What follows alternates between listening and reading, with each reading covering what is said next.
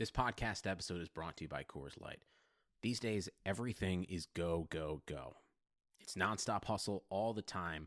Work, friends, family, expect you to be on 24/7. Well, sometimes you just need to reach for a Coors Light because it's made to chill. Coors Light is cold lagered, cold filtered, and cold packaged. It's as crisp and refreshing as the Colorado Rockies. It is literally made to chill. Coors Light is the one I choose when I need to unwind. So when you want to hit reset, reach for the beer that's made to chill. Get Coors Light in the new look delivered straight to your door with Drizzly or Instacart. Celebrate responsibly. Coors Brewing Company, Golden, Colorado. This should be played at high volume, preferably in a residential area. Ladies and gentlemen, it is showtime! Oh, no. Oh, yeah! I finished these fights. Give me a hell yeah! Top Rope Nation. Learn to love it. It's the best thing going today. Settle in, grab a beer, and turn up those headphones. This is episode 57 of Top Rope Nation, your one stop for the best in professional wrestling talk. I am Ryan Drosty, joined here by Justin Joint, Kyle Ross, for our weekly edition of wrestling podcasting. And this is going to be a little bit different than our usual shows because as I introduce one of my co-hosts here, Justin and I, who both live in the same town, are currently dealing with a possible incoming tornado. So this is going to be the tornado show of Top Rope Nation. Things could get interesting here in the next hour. Justin, how are you doing over there across town? Is everything going all right at your household? So far, so good, but I'd be lying if I said I wasn't a little nervous. Tornadoes, sharks, and 7-hour long wrestling shows. Those are my biggest fears. Yeah, man. Well, I'm down in my basement recording this where I usually am, so I feel kind of safe, but my wife is upstairs, so if I hear any yelling or screaming, we might have to just like hit pause in the old record button here. You guys even get Kyle Ross, our other co-host here. Do you guys even get tornadoes in Ohio? We're kind of in Tornado Alley over here in Iowa. I don't know. What's the tornado situation in Ohio? They're rare, but they can happen. I'm also in my basement as we speak, but for a much different reason. Right before we started recording, much more lighthearted issues that I'm dealing with here in Cleveland. Walked outside, looked in the pond. I'm not a zoologist, but I saw 12 frogs in our pond that we've got in the backyard engaging in what appeared to be a mass orgy, and they are loud. I mean, I cannot imagine the noise that was coming from that pond. It's not. I can kind of hear it down here, even with the headphones on. Like, my dogs are going insane just listening to just a dozen frogs fucking their brains out. What a podcast this has already been, guys. Yeah, I know. And by the way, if the tornado hits, should I keep talking or should I assume that the recording equipment's no longer working? We're going to be like, Kyle, got to go, take over. Yeah, I'll just leave the recorder going. We'll capture the audio and you'll hear me like screaming like a little girl in the background. It'll be the lost tapes we can, I do want to clarify, because we mentioned we were recording here in our basements.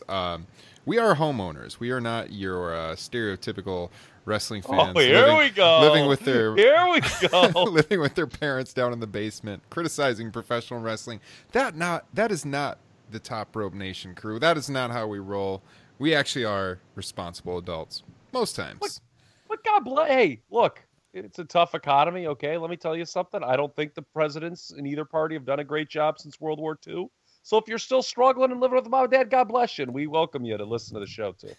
And, that's a good segue because if you are struggling, if you guys haven't seen on our Twitter account, @TopRopePod, if you're a listener, we are giving away free merchandise to one lucky winner. All you have to do, the tweet is pinned at the top of our page, is retweet this tweet I put up, go to iTunes, leave us a review, put in your Twitter username in the review so we know who you are. And on next week's show, on May 10th, we will be drawing a winner, and that winner will get to choose any of the t-shirts from our shop, which you can get to via topropenation.com. Any size you want. We've got several great designs. You got the old Top Rope Nation logo shirt. We've got the Grab a Hold, Tell a Story shirt, courtesy of Kyle Ross. We've got Johnny New Japan, also courtesy of Kyle Ross. We've got the Wrestle or Die shirt, if you're a history lover, kind of based off the old Revolution era cartoon, Join or Die, but it's Wrestle or Die. We got some good stuff. So all you do, Top Rope Pod on Twitter, retweet that tweet, leave us a 5-star review on iTunes. You can check out our entire history of podcasts on iTunes, topropenation.com, like I said, TuneIn Radio, Stitcher Radio, wherever podcasts are found. So as we move into the discussion portion here, guys, on what's going on in pro wrestling, we're coming off of the greatest Royal Rumble show last Friday, and we spent considerable amount of time talking about the controversy related to that show last week. Actually, I thought it was one of our better discussions we've had in quite some time. I think about the first 20 minutes of the show we talked about that. And Kyle, you had texted me, it was like the next day, a couple days later, that you thought of even more you wanted to say, and we didn't get it in. Then we saw the show, so we thought we could kind of, tie up any loose ends related to Greatest Royal Rumble and any closing thoughts on that situation. I'm going to throw it right to Kyle because I know this is still on your mind. So what do you got to say?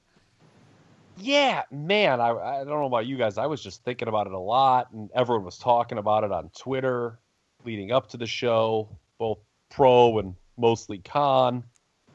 But, an issue started sticking with me. This is, I'm going to play both sides of the coin here. An issue is sticking with me about the concept of legislating morality. And the U.S.'s role in that, doing it. So here's my point, okay? Triple H made the comment about, well, even if you don't agree with another culture, it doesn't mean it's irrelevant. You need to respect them.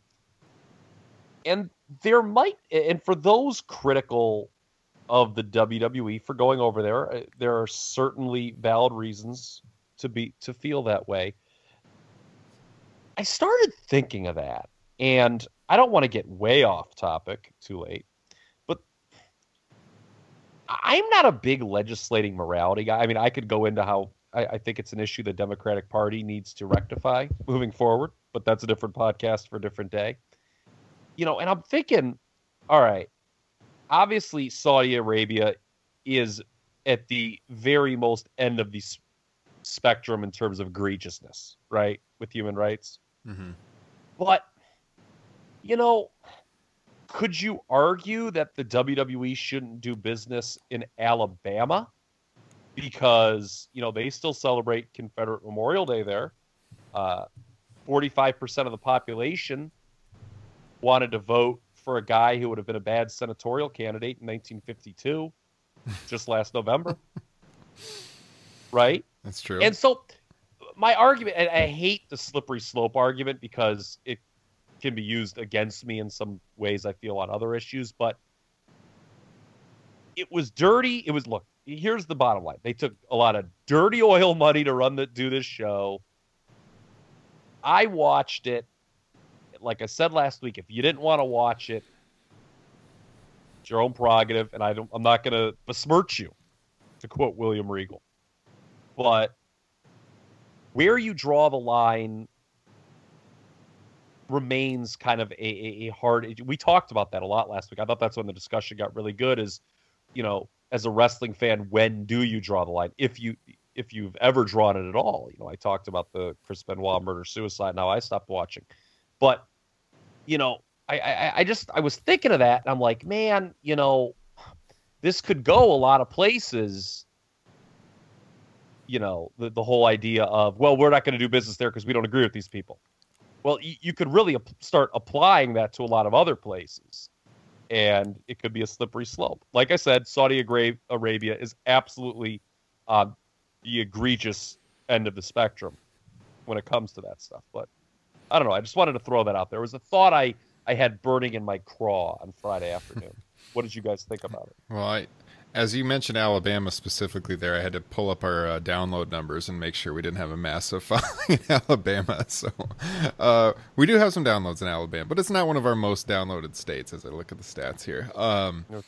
No, I know what you are. I know what you're saying for sure, and it's a good argument. I think you also have to be careful. You know, if you start doing like the whole what about stuff, you know, yeah, Saudi Arabia has all these problems, which are, of course, beyond anything in the United States. And we need to bring this up too. It's certainly not the WWE's role. No. But is it the United States' role to change it? As bad as it is. And people, you know, this is an interesting topic that people who are tuning in to listen, hear about professional wrestling discussion that they're getting. But is it the United States' role to change the way they think in Saudi Arabia? Because one could argue, and I'll get into this later on when I am more critical of the show, of some stuff that happened during the course of the Greatest Royal Rumble Ever show, that's gotten the United States into trouble in that region when we think we know best. We're going to go over there, sprinkle some star-spangled awesome democracy on these people, and all is going to be right with the world. Well, I got news for you. That ain't happened in 40 years. Yeah, well, that's a whole different argument, but yeah, I think it kind of depends. It depends on if people are losing their lives. What are the issues we're talking about? Is it customs? Is it life and death? The amount of people that are being affected are all relevant there.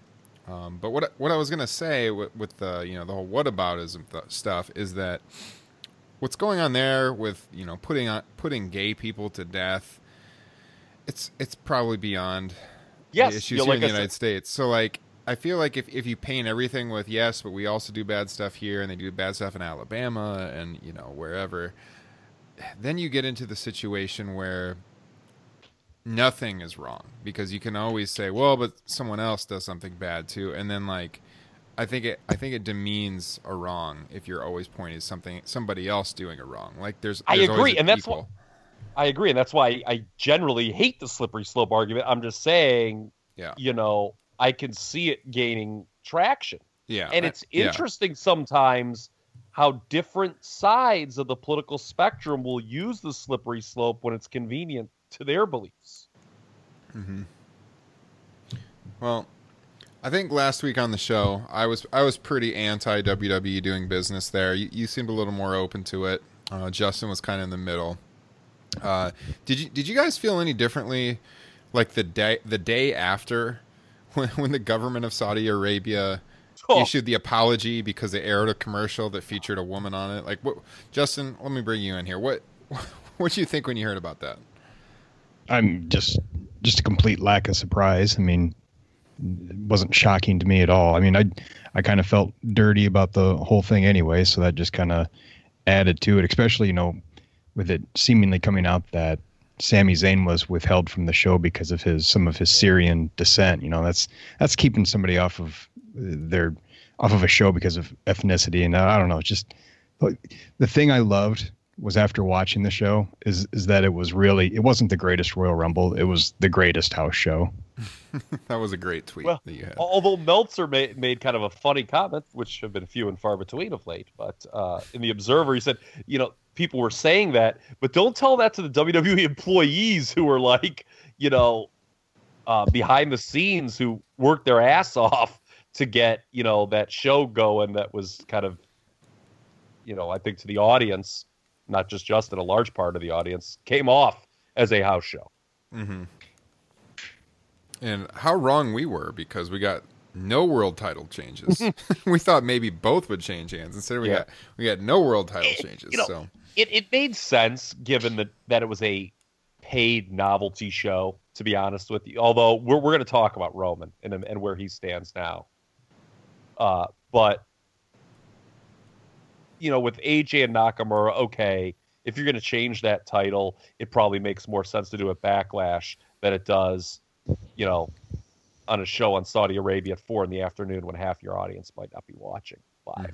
Mm-hmm. There are two things, by the way, because I don't want to necessarily be painted in as a pro WWE guy in this situation. There are two things that happened during the course of that show that were, I thought, pretty foul. One was the video they showed during the intermission, which was in essence a propaganda piece for Saudi Arabia about, it made it seem, oh, what a nice progressive place this is. Mm-hmm. Come on. This isn't like when Snickers sponsors a show and we make silly commercials in between. This is something very different. I mean, that was foul. And then to kind of like, they doubled down on it on Raw. I was like, oh, come on, guys. You took your dirty oil money, but let's not, Yeah, I think the statement from the government the next day kind of proved nothing is really changing as it relates to what should we expect? genders. We're sitting here talking about the state of Saudi Arabian politics, and here's a country where women are just starting to get some rights, and lo and behold, they're living about that women weren't allowed on the show, and lo and behold, they're apologizing for women being on the show, even in that regard. Yeah, like Justin said, it shouldn't be that surprising that was their response to throw WWE under the bus. Yeah, well, it's kind of ironic. I don't want to get too historical on this show, even though that is my Twitter hashtag historical Ryan or username. But it's kind of ironic though, as us as Americans making this argument about how bad Saudi Arabia is with women's rights and stuff, because, if you rewind 100 years, the U.S. was actually kind of on the slow curve as it relates to women's rights. Which is part of it, with, the U.S. is, I have this, people get pissed off at this, but so what? You can direct your angry tweets, just to me individually. I always have this saying, the United States is not the greatest country in the world. All the other ones just happen to be a little bit worse. Well, I'm not comparing the situations. I don't want anyone to misunderstand me. We're talking about different levels of committing a wrong here. But when the U.S. gave women the right to vote in 1920, that was way behind the curve of many, many other countries on Earth. And it's crazy. Women have not even been able to vote in the United States for 100 years yet. And we still haven't had a woman president when most industrialized countries have had women leaders. So we are kind of behind the curve still. We're not Saudi Arabia, don't get me wrong, but no, we got our own issues, that's for sure. How did you guys feel, by the way? This was my one thing, because to be honest with you, this was the thing that I thought was the most foul, and it seemed that most people didn't care about it, was the Saudi Arabia-Iran skit they did. I thought that was so bad, actually. It drew the most heat on the show, and normally, I would kind of just write that off as whatever, standard xenophobic pro wrestling angle. But going back to some of the stuff I said last week, that's like, to me, exhibit A of bad U.S. foreign policy in the Middle East. Like, that was like the WWE's version of like our awful Middle Eastern foreign policy, because like we're all the same age, right? And growing up, the Ayatollah Khomeini in Iran was painted as like this horrible monster, right? And truthfully, he and I, were never destined to have dinner together. But like, if you look at the history of the U.S. and Iran, like, didn't he have every right to be pissed off that we overthrew a democratically elected leader? And my point here is, Saudi Arabia, like, is no better than Iran.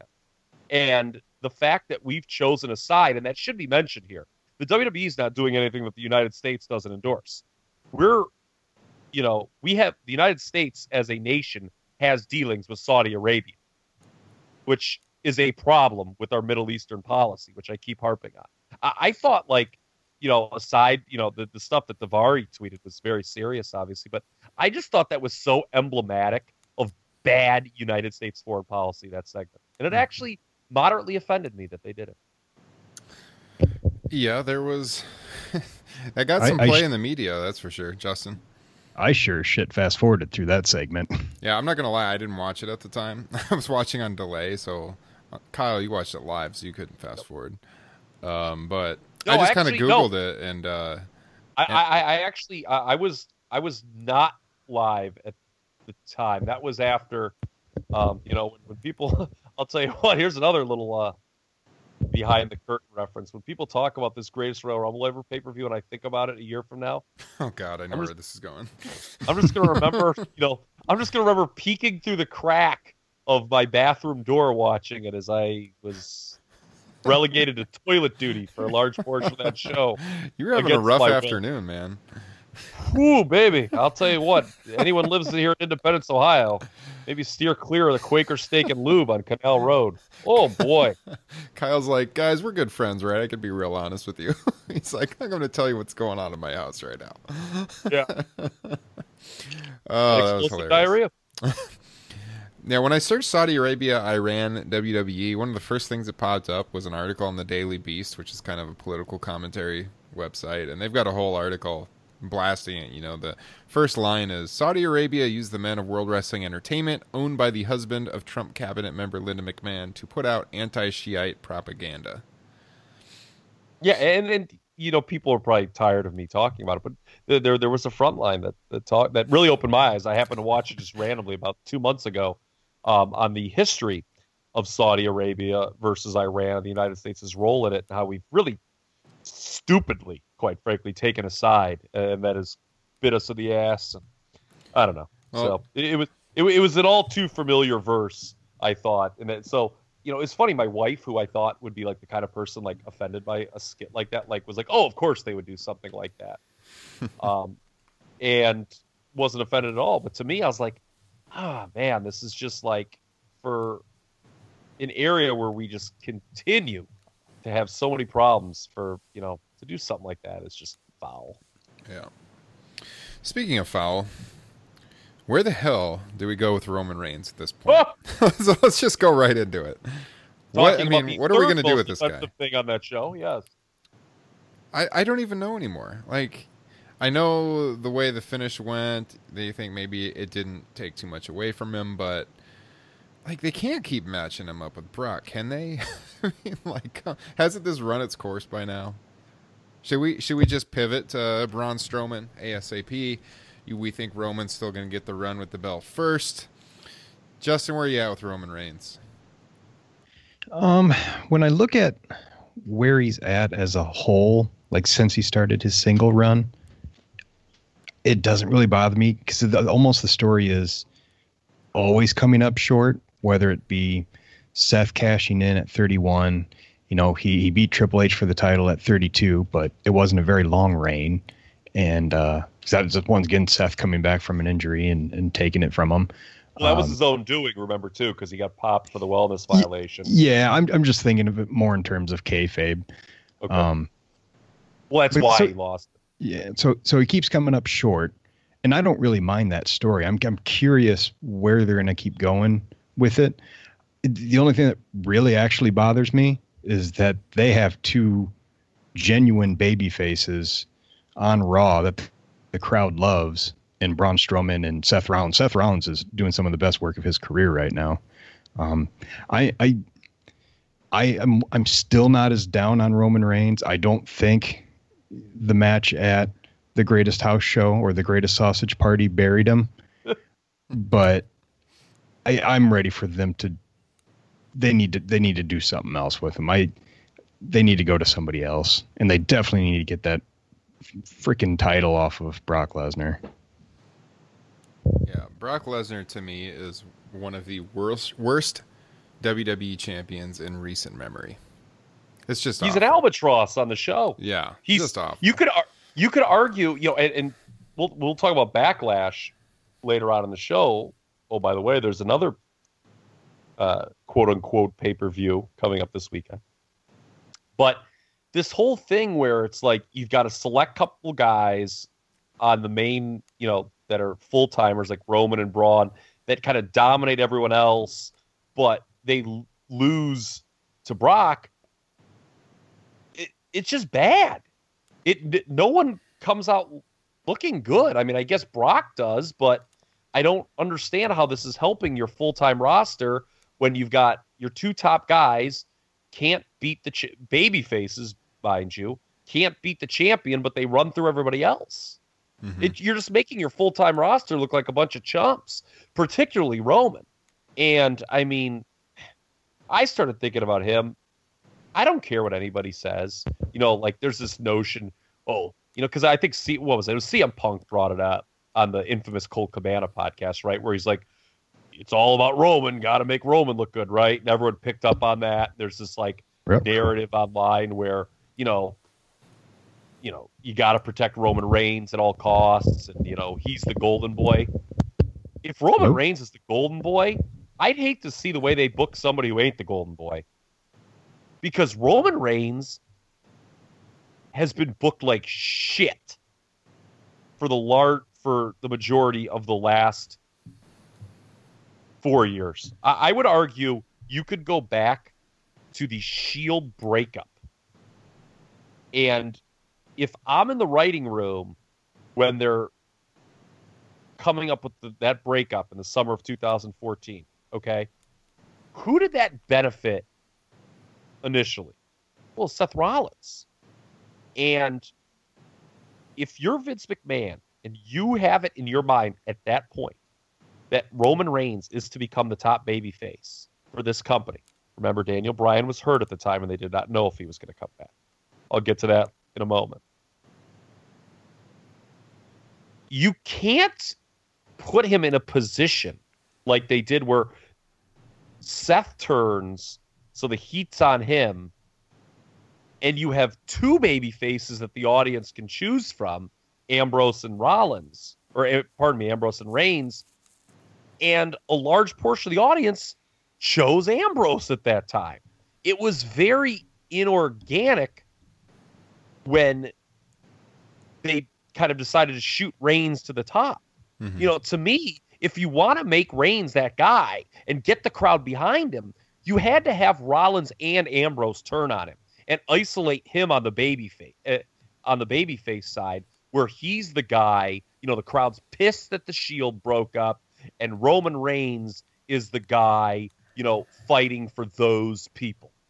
But they didn't do that. And then on top of that, you have Daniel Bryan come back at the end of the year, as we all remember, who had, and this just wasn't Bizarro World or any bullshit like that, okay? This was Daniel Bryan, who had to give up the title due to injury, cuts an incredible promo about his father passing away, and it's in this great story going into the Royal Rumble, how he's got this opportunity to get back in the world title picture, and you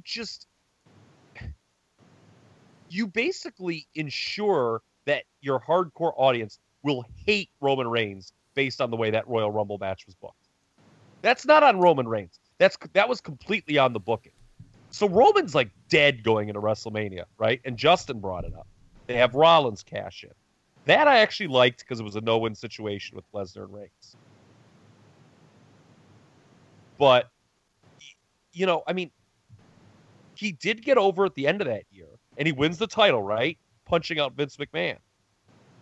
And he beat Sheamus for the title. Well, then what do? They take the title off. They haven't put the title up in a Royal Rumble. Triple H fucking baby faces himself left and right. And you're killing him again. Like, I just don't see where the strong booking of Roman Reigns is, if you look at his entire singles babyface run. Yeah, you make some great points, I think, because people always talk. I see that all the time. That Roman's so protected and stuff, but that's the same thing they used to say about Cena. But Cena actually was like winning constantly during his heyday. Yes! And Roman has never yes, it's the biggest detriment to Roman is the booking, the terrible booking surrounding him. It has nothing to do with the crowd reactions. Everyone's going to always talk about how he gets mediocre crowd reactions. That's not necessarily why he hasn't taken off, although that's, that kind of goes hand in hand with the booking. But based on the mixed reactions, he could still be cool to boo him. Yeah. When you hear that music, it's just cool to boo him because the WWE's made it that way. Yeah, exactly. He could still be what they want him to be with the mixed crowd reactions. And funny you should mention the music, because I thought of something as you were talking that I wanted to bring up and see. It kind of goes back to when the Shield broke up. So I was having a discussion last weekend about this with one of my best friends, And he made some points. I didn't really necessarily agree with everything he said, but some of them were interesting points, and I thought it was worthy of discussion on the podcast this week. He thinks that one of the biggest problems with Roman and why he hasn't taken off, and why the fans don't like him, is because, A, he hasn't got far enough away from like the Shield look that he had when he was in the Shield, wearing the same outfit. He came through the crowd for a long time. He still uses the Shield music, that he hasn't really like remade himself at all. And so my buddy went on and on about this, and he thinks that is like one of the biggest problems with Roman Reigns. I disagreed, but I can see where the argument comes in. And I wanted to pose that question to you. Do you guys think that Roman just basically still using the Shield gimmick is hurting him, and he hasn't been able to take off as a character because of that? What do you think, Justin? I love the question. I think it's probably irrelevant if you look at the history of teams breaking up. Shawn Michaels changed everything. Marty Jannetty kept the rocker gimmick and kind of died with it. Bret Hart kept the Hart Foundation look and music. I can't think of any other ones off the top of my head, but I think that's irrelevant. To me, it's always bothered me, but I don't think it's the way they've booked him and the unfortunate, case with the crowd wanting Daniel Bryan at a time when, booking ignored that. Mm-hmm. Yeah, and it's not like I said, it wasn't Bizarro World with Daniel Bryan. Like, it was very legitimate. Like, if I would have been fired probably if I worked for WWE in 2014. I would have just slammed my hand on that table until the frickin' cows came home. They should not have tried to push Roman at a time when Daniel Bryan, storyline-wise, had every reason to win that Royal Rumble and was very over. Like, Roman arguably should have been the guy to beat Rusev at that WrestleMania. And, if you don't... I wonder what happens if they don't push Roman over Daniel Bryan during that time. And I'm just throwing an idea out there that he was the guy instead of Cena to beat Rusev and end Rusev's undefeated streak. And then Daniel Bryan gets hurt Daniel Bryan did get hurt and was out for 3 years. If they didn't try pushing Roman over Daniel Bryan at that time, and then Bryan gets hurt, is Roman's trajectory completely different and are the crowd reactions completely different?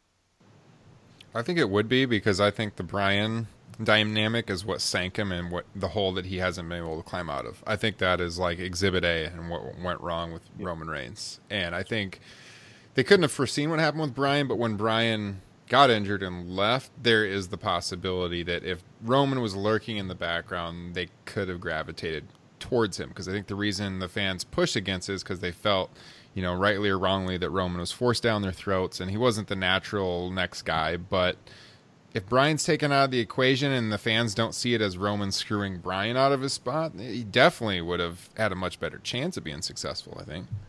Yeah, and to answer your question from before, I'm with Justin. I think it's kind of a tertiary or minute thing, him still wearing the vest, coming out to the Shield music, compared to the other issues we've kind of laid out here. Yeah, let me ask you about that music, too, because that came up in our discussion.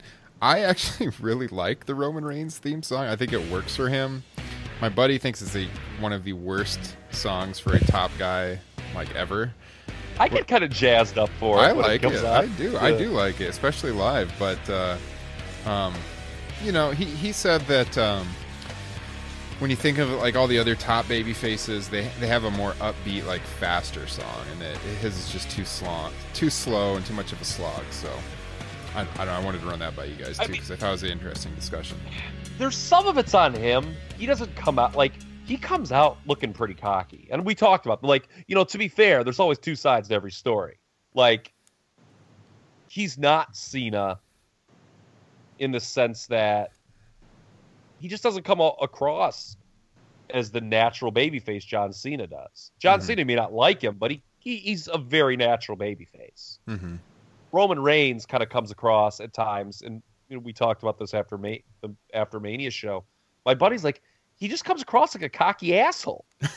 But doesn't like every top, pro superstar in sports for the most part these days? I mean, I don't know if but it's you that got to big of a problem. remember, like top pro superstar, like they there are people who like him and there are people who hate him. Yeah. The mixed reaction is about it's just that look, man, he didn't get that. We got to talk about this. They turned the mics down in Saudi Arabia for his entrance because there were people even booing there. Yeah. I mean, that's bad. Yeah. I mean, look, to double back, where do we go from here? You posed, well, they can't just keep going status quo, can they? Going back to the Lesnar Reigns well. Can they? Absolutely. But should they? Raw is in for a long year if that's still the goal. Yeah. That's all I got to say. That's just not, I mean, I said it before and I say it again. When he did win the title at the end of 15 and was getting over, again, Philadelphia, he was cheered at when he beat Sheamus. Mm-hmm. Cheered. They should have done the Lesnar match in Texas. 1 year after, there was no winner. This year, there was no Money in the Bank. That was out of the way. This year, there must be a winner. Frickin' do it. No DQ. You could have brought Austin in as a special enforcer and have Reigns beat as the Lesnar could have won the Rumble to set the rematch up, and they should have done it then. Yeah. It's like this whole thing. It reminds me of Sting in the old NWA days. When Sting becomes champion, it's all gonna change. Well, it fucking didn't change. They waited 2 years. And some of it was injury, and them also not having appropriate and challengers lined up for him once he won it. But nothing changed when they waited 2 years to crown Sting, and nothing changed. It actually got worse. So if you have the idea in your head, I want Roman Reigns to beat Brock Lesnar, fucking do it, man. Stop screwing us and jerking us around. Yeah.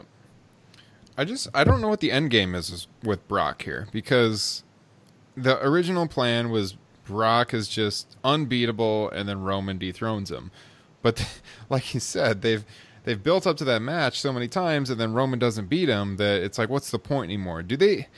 He's Lex Luger. Yeah, he's Lex Luger. They've just wasted that to the point where like Brock, even though yes he hasn't lost, just doesn't feel like a big deal anymore like he did a couple years ago.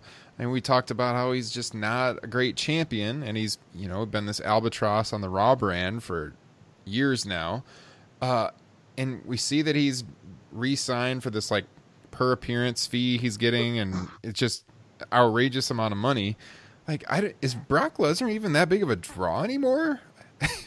He was, 5 or 6 years ago, but he's been back for a while now. Is he? I don't think he's worth that kind of money. I don't think he's that big of a draw to the wrestling fans anymore. I don't know what we're doing at this point. I don't get it. I don't get it at all. It's time to move on. I think everyone sees that Braun Strowman is kind of that guy lurking back there, and they better not wait too long in it. And I think it's just move right into Braun Strowman beating Brock. Why not? The only issue is,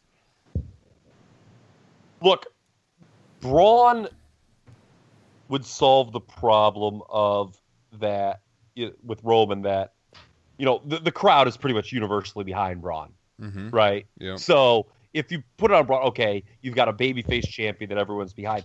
But I don't know if Braun Strowman actually works great as a world champion. That character. Yeah, I think it would need to be a short-term thing, and everyone's been talking about this for years, but if they do finally do a Reigns heel turn, a heel Reigns versus Braun feud could be pretty good, I think.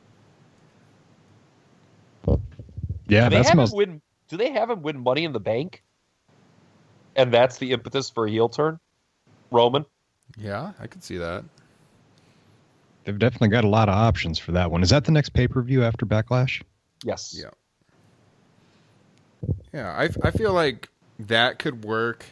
It's really the only thing they haven't tried with Roman yet, and if you've got a guy who's universally getting cheered like Braun, I don't think you really would have like we've talked about before, how if Reigns turns, then they're going to cheer him, which might be the case. But if you match him up against Braun, they're not going to cheer him. I don't think that's a concern then. So it might be the way to go. Yeah, I don't know. It's just, to me, it's Lex Luger all over. Like, in the sense that, like, but at least Lex was like the U.S. champion and could go back to defending that title. Like, when I was watching Raw on Monday, and it was just babyface Roman, and by the way, they booked that segment to completely make you think he's an asshole. I mean, okay, the Jinder comes out, all right, whatever. But then they have like Owens and Zayn, the hometown heroes, come out, and everyone's going crazy for them. And you're just looking at Roman, you're like, are you kidding? Yeah. Well, I'm thinking of potential champions, and when they finally get the belt off of Brock, what they're going to do. And we were doing our Backlash preview over at Pop Culture, and Jack Snodgrass was he's been on the show before. He was making the questions that we always go through in our preview. It's like a series of questions. And one of the questions he had, it's not really related to Backlash, though he's wrestling on it, is he said, will Seth Rollins win the world title or the Universal title before the end of 2018? And I thought that was a pretty tough question to answer just because of the dynamic, being the Intercontinental Champion and how do they move him back into the world title picture. And we know that he's having a great year. And Justin said maybe this is the best year of his career. You could definitely make that argument. He's having such a great year, but I don't know. Like, it's just thinking about what's going on with Roman and Braun and Brock. Like, I don't know if he is going to be the world champion by the end of the year. I went with there'd be maybe a good chance by around Survivor Series he could be back into the picture post SummerSlam at least. But what do you guys think? I wanted to pose that question to you. Do you think Rollins is going to be back as world champion before the end of the year, or is he just not going to fit in? I think it's certainly possible. You kind of pointed out there's already kind of a log jam with Brock and Roman and Braun. But I think that's who should have it. I think he's possibly the most consistently entertaining part of Raw every week. And boy, let's get that Universal title back on Raw every week. That'd be nice. Yeah. I can't see him beating the guy to beat Brock. That's the key. Like, when is Brock losing it? Like, if this Brock thing goes on long, then the answer to your question is no. Because I just don't see them having Seth Rollins be the guy to end Lesnar's title run. Mm-hmm. And by the way, now that we have the brands are combined for these pay-per-views, they have to have the people who argue there's too many titles in WWE. And there is. You got to have a world champion on both shows. Well, Brock's not on most of the shows. Yeah, unify him again. Do it. Yeah, like, to me, I've said it before, because the U.S. title's kind of worthless. One traveling world champion, and then you raise the Universal title could be like a secondary title, because I think the U.S. title has just never worked in the WWE. It's an NWA, WCW title, and I just don't think it has the cachet. And have the Universal title be like the main title of one brand, the IC be the main of the other, and then, the world title's like above brand distinction. Mm-hmm. That's always been my kind of view of this. I think it'd be kind of hard to move it down in prestige at this point, though, the Universal title. I know what you're saying, and that makes sense. Well, but the goal is not to move it down. It's kind of like to move it up. Like, it would actually be the same, to be honest, because it is based. So it'd be like elevating the WWE title above it again. Yes. Yeah. Well, what's the question? I mean, you guys have casual fan friends, right? What's the number one? If you have one of these guys who comes over to watch a paper, okay, what's the number one question they always ask? Who's the champion? Yeah. My buddies always ask, like, when I have guys, who's the champion? That's always the question they ask. And, like, you wouldn't believe the confused look on their face when I ask, well, there's two brands, so there's, like, two main champions. Like they're like, what? Mm-hmm. And it'd be one thing if they had the guys defending it all the time, on both, but they don't. Yeah. No, I think we talked about it when they created the Universal title way back when we started this podcast. We were not a fan of doing that in the first place, and I don't like it. I'd rather have one world champion. And when they finally unified the two world champions, I loved that period in WWE, and I would like to go back to just one overarching champion. And like you said, Kyle, now that they have the brands connected on pay-per-view, there's really not the need to have two world champions. No. So, good point. Before we get into the Backlash preview, I've just got kind of like some quick fire questions I wrote down that people threw at us on Twitter that I wanted to get to this week. These are kind of wide ranging about different topics. The first one is an NXT question. I know at least one or two of us is pretty high in the sky. Actually, probably all three. Is Tommaso Ciampa one of the best heels of all time? And this was thrown out by our listener, our buddy Joel on Twitter. What do you guys think? I don't know if it's as much him as it is the angle. Mm-hmm. I think that the angle's really hot. I mean, I would say Miz is, way beyond a better heel in general than Tommaso Ciampa. Tommaso Ciampa's been fantastic. He's pulled off this storyline perfectly. I need to see how he does against somebody else before I can crown him as, the best heel ever. That was a great take by Justin. Yeah, because all time, that's strong.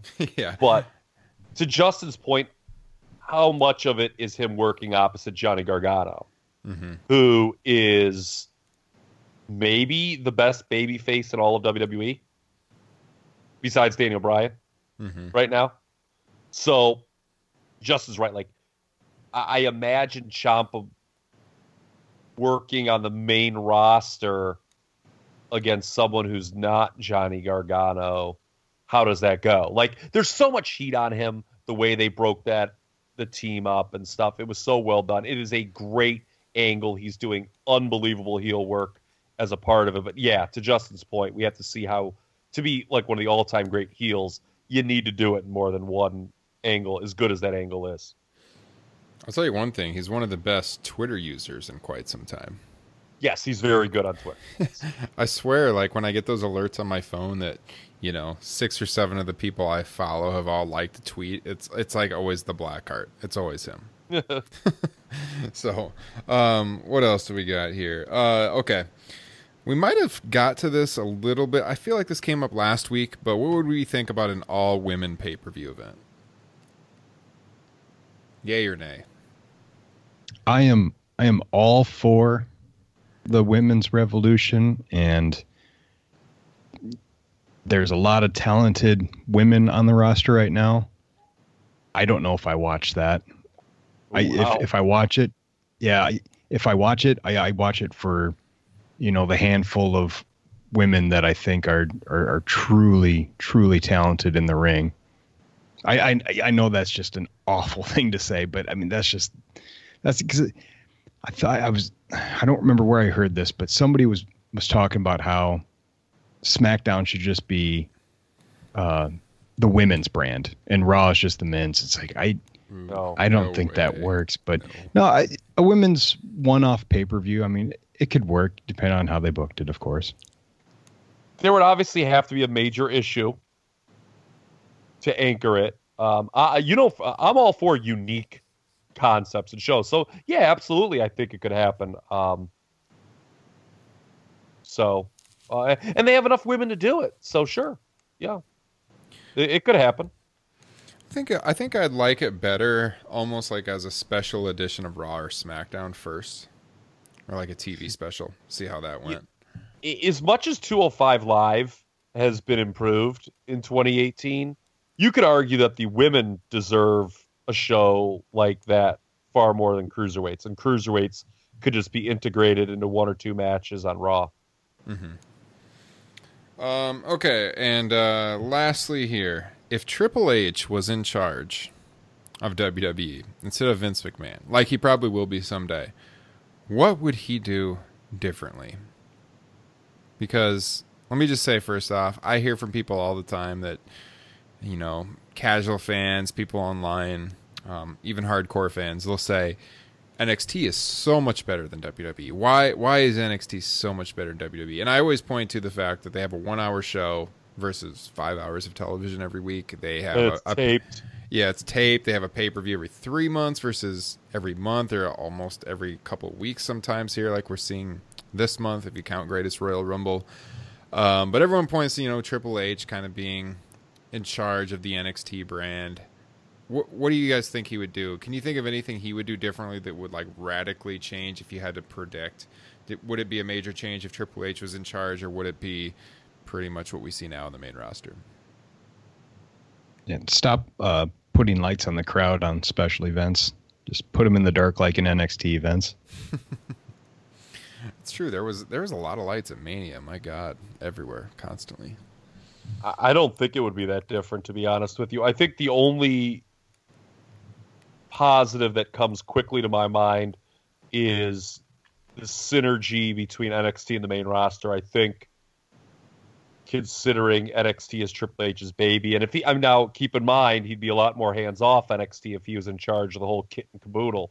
But considering that's his baby, I don't think you would have the issue you see sometimes where, you know, these guys get called up from NXT and they kind of, quote-unquote, flounder on the main roster. Mm-hmm. Yeah, that's true. I agree with that. And maybe you see different types of guys get pushed. But, you know, Triple H is a bodybuilder type. He comes up, you know, people forget, man, Triple H, particularly when he's involved in the booking, like his character, there's a lot of legit criticisms that have been levied his way through the years. Mm-hmm. All right, well, that's all I got for the rapid fire. Should we get right to this Backlash preview? We'll finish with that. So let's just, you know, brief thoughts on the matches, predictions like we usually do. We'll start right there with, actually, this is a good one to start with because we were texting about this the other night. Start with Brian and Big Cass. All right, so I think the Big Cass segment, we were kind of on different ends of the spectrum here, or at least me and Justin were, as we were texting. I was like watching it so intently because at the time I was watching Game 1 of the Cavs Raptors. So I see my phone is like going off, and I assume it's my dad like bitching about the Cavs defense, and I look and it's you two going off about this segment. I'm like, oh, okay, I gotta pay attention to this. That was a real hoot seeing you go back. All right, I gotta say something about that because I enjoyed it, but I think it was because me and Ryan were watching it in like from different viewpoints. I did not watch that as a comedy segment. Like it was more of to make Big Cass look like an asshole, you know, not that he's, you know, he's trying to be funny like some arrogant frat boy guy would be trying to be funny. You know, their goal wasn't for laughs. It was just to make Big Cass look bad, and that's why I thought it was a good progression from the previous week, not because I thought it was hilarious. Yeah, I don't know. I see that as like I see that as your typical though, like booking for Vince McMahon kind of thing. Like he thinks bringing out the midget dressed up like Daniel Bryan's funny, and he's the only one laughing backstage. I think there is a comedy aspect to it, but I see what you're saying about making Cass an asshole, and that makes sense too. But I did not think it was as good of a segment as the previous week when Cass really blew me away on the mic 2 weeks ago on SmackDown. Well, here's the thing, though. I always talk about people and the idea of expectations. You know, not just in wrestling. You know, the thing is, 2 weeks ago, Big Cass, you know, people weren't really singing his praises. Then he comes out, cuts that promo, and all of a sudden everyone's like, oh, this guy, they might have something here. And so now, when you watch him the second week, you're like, there's an anticipation like, oh, this is going to be good. Mm-hmm. And you're kind of measuring him against a different standard than you did the previous week. Well, I thought SmackDown overall this week was a pretty weak show, especially the first hour. I thought it was a pretty terrible show, to be honest. I think that's harsh. You think so? Because I don't know. On my Twitter timeline, A lot of the people I follow were not high on the show either, but Well, there wasn't a ton of wrestling, obviously, in the first hour and a half. Mhm. But I think the wrestling we did get was generally good. And quite frankly, there didn't need to be a lot of wrestling on that show.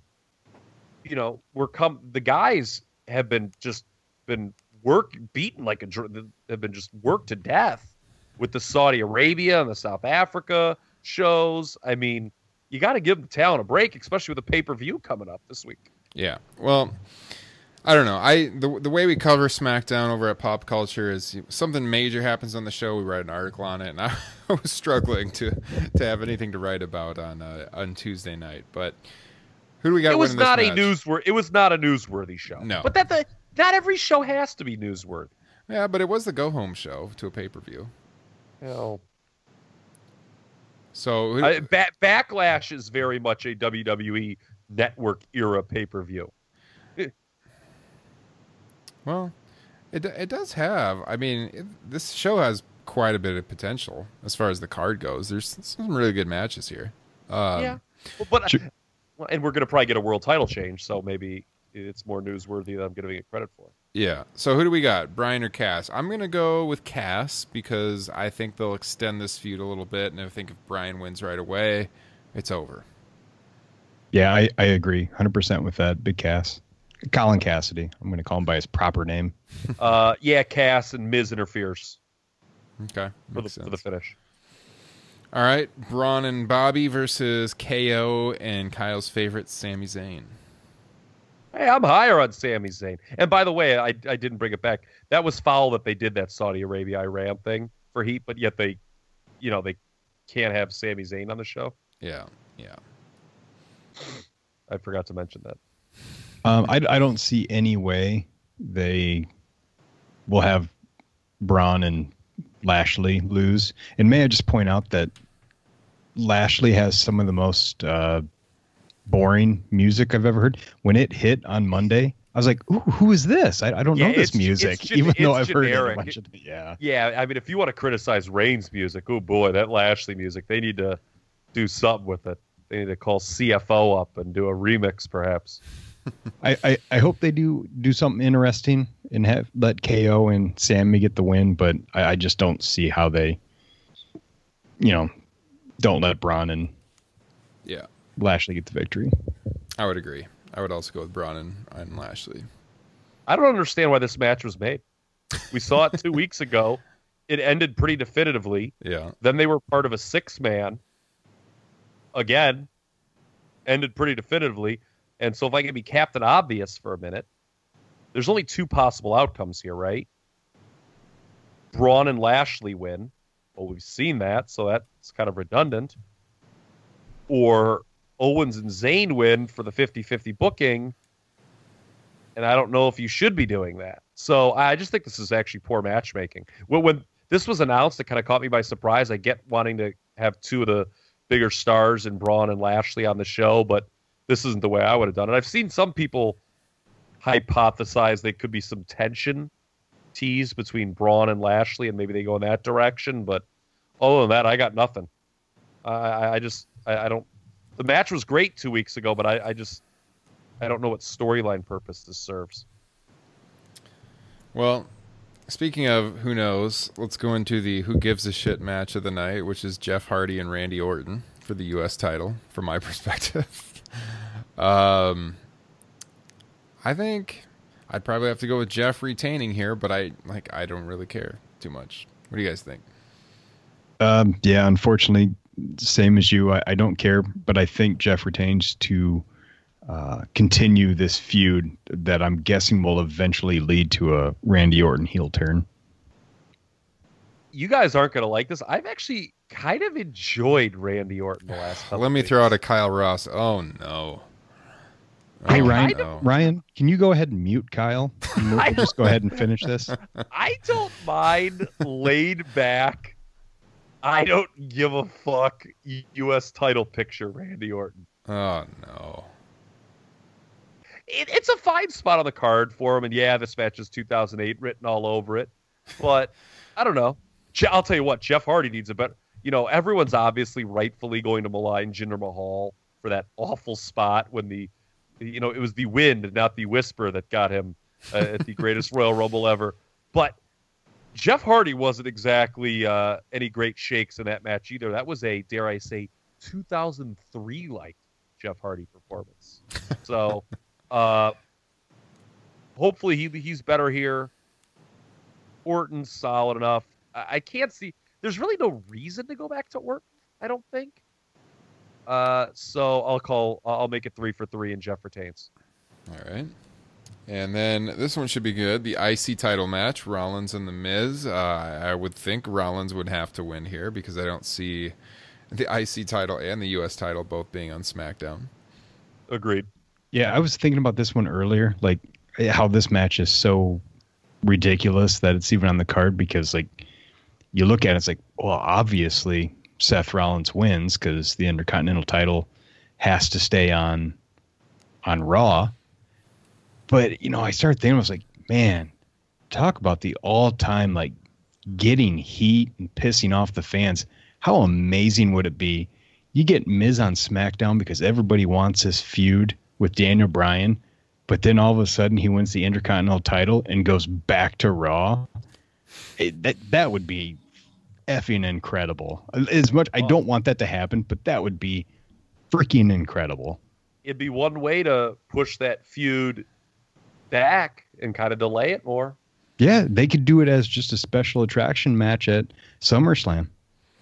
Well, not that it means anything, but I know that Miz and Bryan are advertised for house shows like throughout this month. So I don't think they're going to do that, but card subject to change. So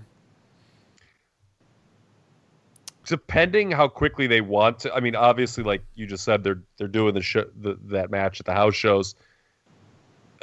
If they have Miz cost Bryan the match against Cass, I can see Bryan coming out and doing a receipt here. Yeah. And costing Miz. That makes sense. Yeah. Kind of keep guys both strong in defeat. Yeah. All right, we got our first WrestleMania rematch of the night. Nia Jax taking on Alexa Bliss in her return to the ring in the WrestleMania 34 rematch. I don't see them taking the belt off of Nia this soon. So I would have to go with Nia Jax. Where's Alexa Bliss been? What's she been up to? Reportedly having some surgery and recovering.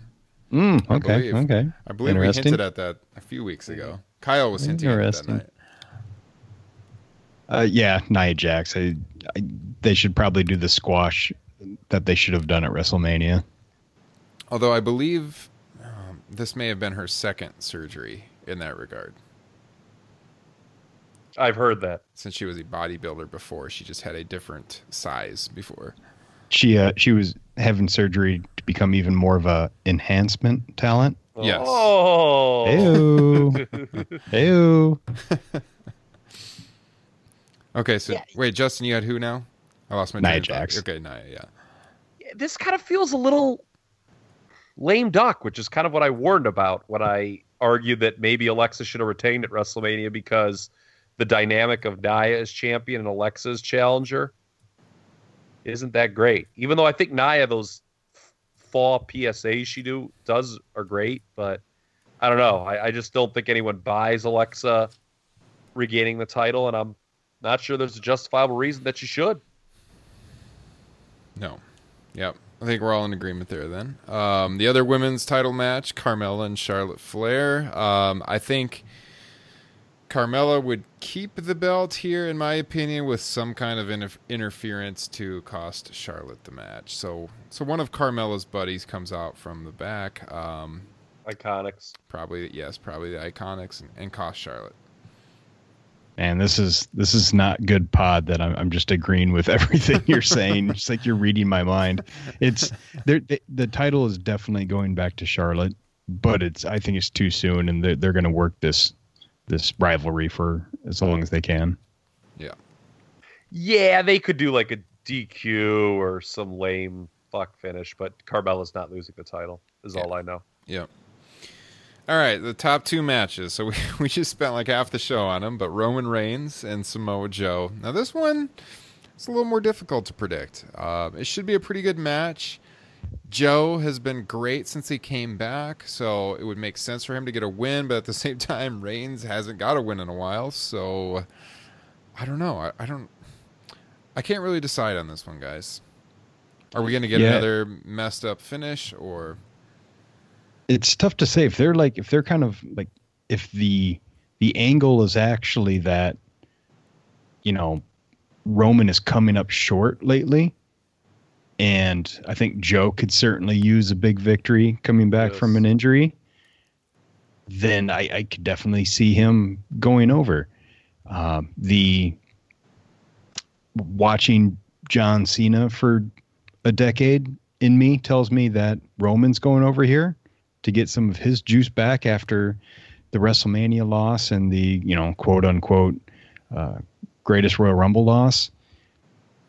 Man, it's a tough one. This and the next match are definitely, to me, the only two intriguing matches of the show. I'm gonna go Roman Reigns. He's gonna get some of his juice back. I don't think.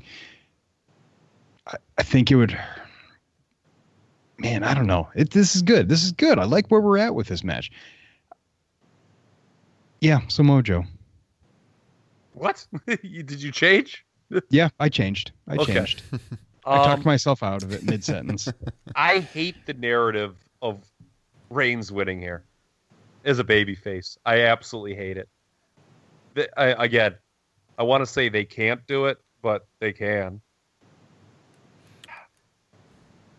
And it's funny that they tease Samoa Joe coming for AJ Styles' title because, spoiler alert, I don't think AJ Styles is going to be the champion after this show. If I did, then I would absolutely think Joe's going to go over here. But I guess that kind of, gives them an out with Roman. But, man, I'm going... It is hard, but I'm going Samoa Joe, too. Shame on me. I'll be made to look stupid.